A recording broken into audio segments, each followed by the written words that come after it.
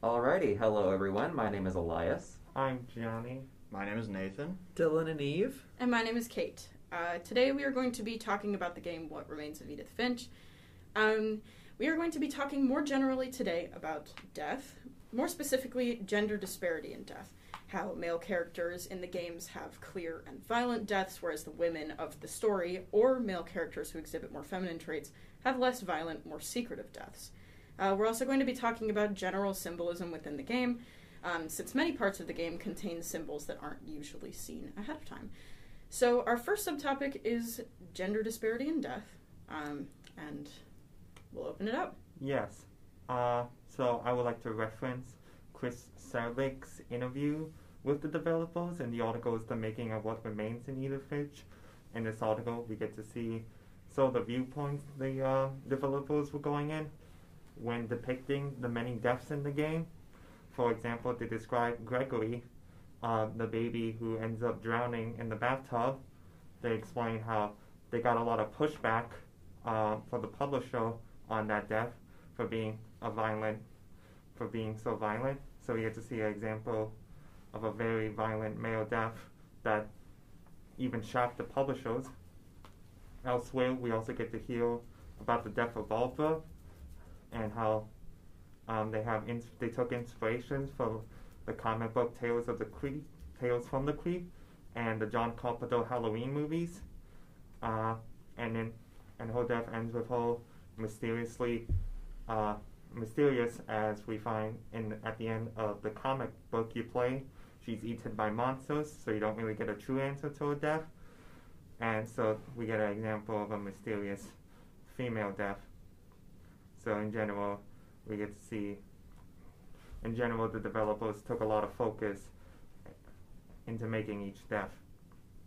I think it's very interesting, too, the way that, aside from there being, the disparity in death, there's also still mystery that shrouds the death, too. So just, from our previous podcast, looking at how Edie and the kind of mystery surrounding the curse still kind of encroaches, I don't know if that's the right word, but on how the characters die, which I think is a very interesting thing. Yeah, absolutely. And so just kind of getting right into some of those character deaths right away. If you remember from the last podcast, I focused on Lewis's character in general and the relationship that he had with the curse. And I want to talk more about his death now. The death that he gets is extremely violent. It also sheds light on the mental health aspect, though, for males, especially in video games and outside. There's often an overlooking and a thought that often male characters, because of their power dynamic, can often have these mental burdens on themselves. But I think Edith Finch actually does highlight that and shows what some element of that, again, that promised future, as I was talking about in the previous podcast, can happen when there isn't that realization moment. But something that I wanted to talk about specifically, I have two articles for you today. So I have Williams' When Woman Looks and Mulvey Visual Pleasure in Narrative Cinema. So thinking about that death again, how violent that is. Lewis works in a factory, and what we know and what we are alluded to from the game is that he chops his head off with the fish cutter that he has been using for his daily task and everything like that.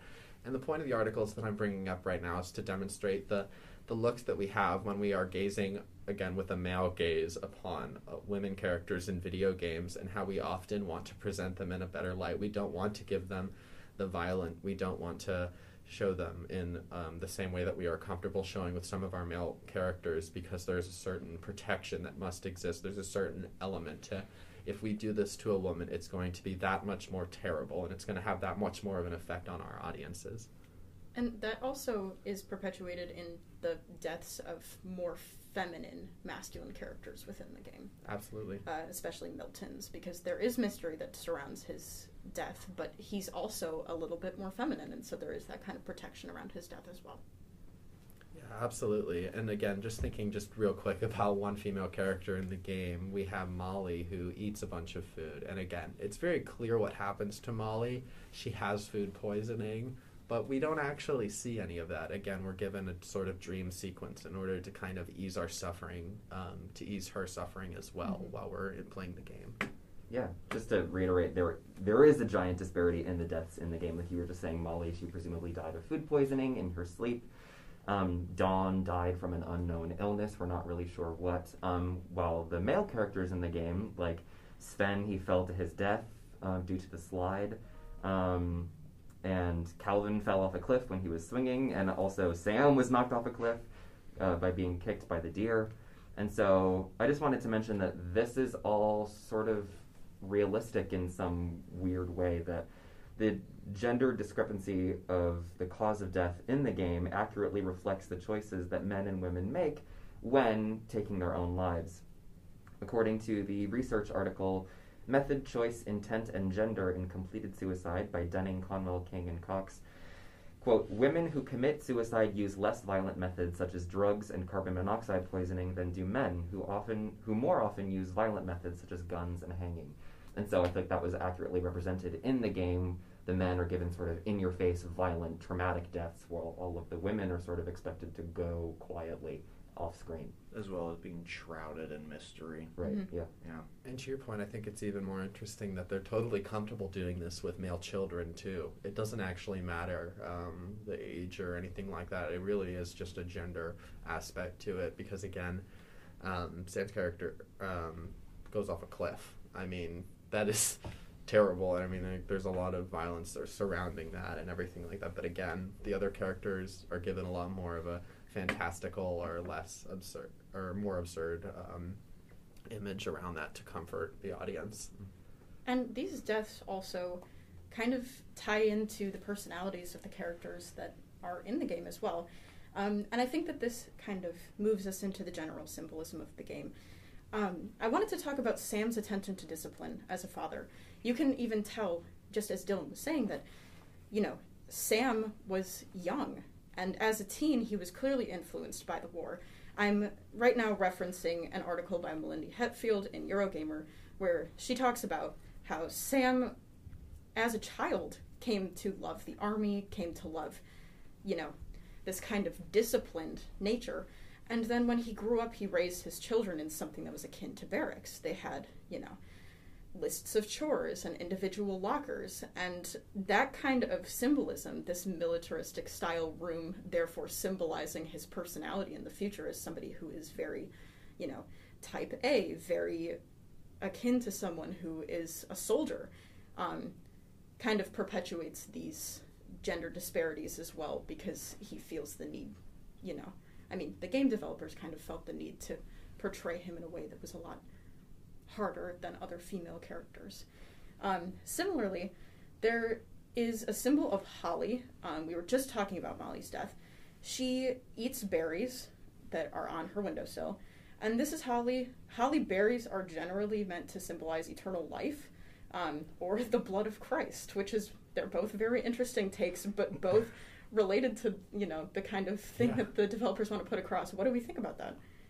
Well, I do think, in terms of Sam's military lifestyle, I do find it sort of ironic that he taught his children this sort of military lifestyle, but they still end up kind of facing death at young ages. Well, in the case of one of them disappearing. Yeah, no amount of control can control that kind of thing, and he wanted that. Yeah. Mm-hmm. Yeah. Well, it's fable. I mean, the whole game is very much fable-like.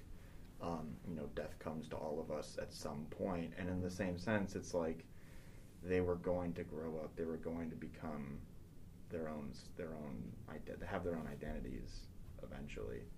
I do think it's very interesting, though, if you look at all of the rooms and the way they are kept by Edie. They're specifically the golden years of each child and each person.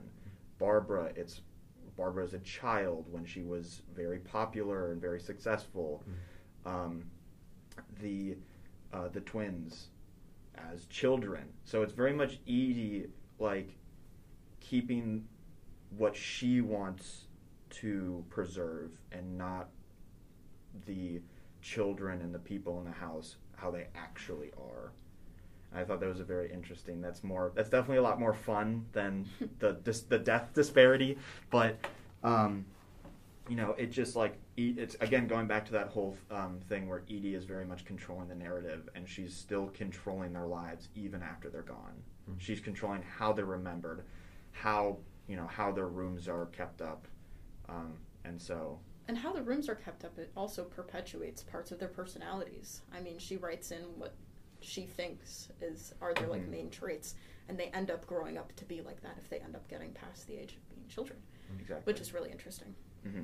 Another really cool piece of symbolism that also ties into gender disparity in death, maybe not gender, but disparity in death, is at the beginning of the game, we see Christopher, Edith's son, kind of spoiler alert, is reading the journal that she gave to him, and he's holding flowers, and those flowers are calla lilies, and evidently those lilies express the idea of life and fertility, while they also are a well-known symbol of death, which I think is a really fitting example. To add to that, he's also wearing a cast, which could be foreshadowing that he has come close to the curse himself. That's true. He is wearing a cast. Yeah. Time. So it looks like we're running out of time, but so throughout this podcast, just to reiterate, we talked about gender disparity in death and the difference between the violent nature of the male deaths versus the kind of mysterious, non-explicit deaths of the female characters and the more feminine characters, and I think that's something that definitely doesn't subvert stereotypes at all, which also leads into more of the fun general symbolism, like we see with how Edie remembers the children, how she will oftentimes write specific descriptions that oftentimes kind of perpetuate how they live their lives, and then smaller symbolism like peaches representing life and rebirth, as well as the calla lilies. So thank you for listening to our podcast and what we have to say about this lovely game. Again, I was Nathan. Dylan and Eve. Kate. Elias. Johnny. And thank you again.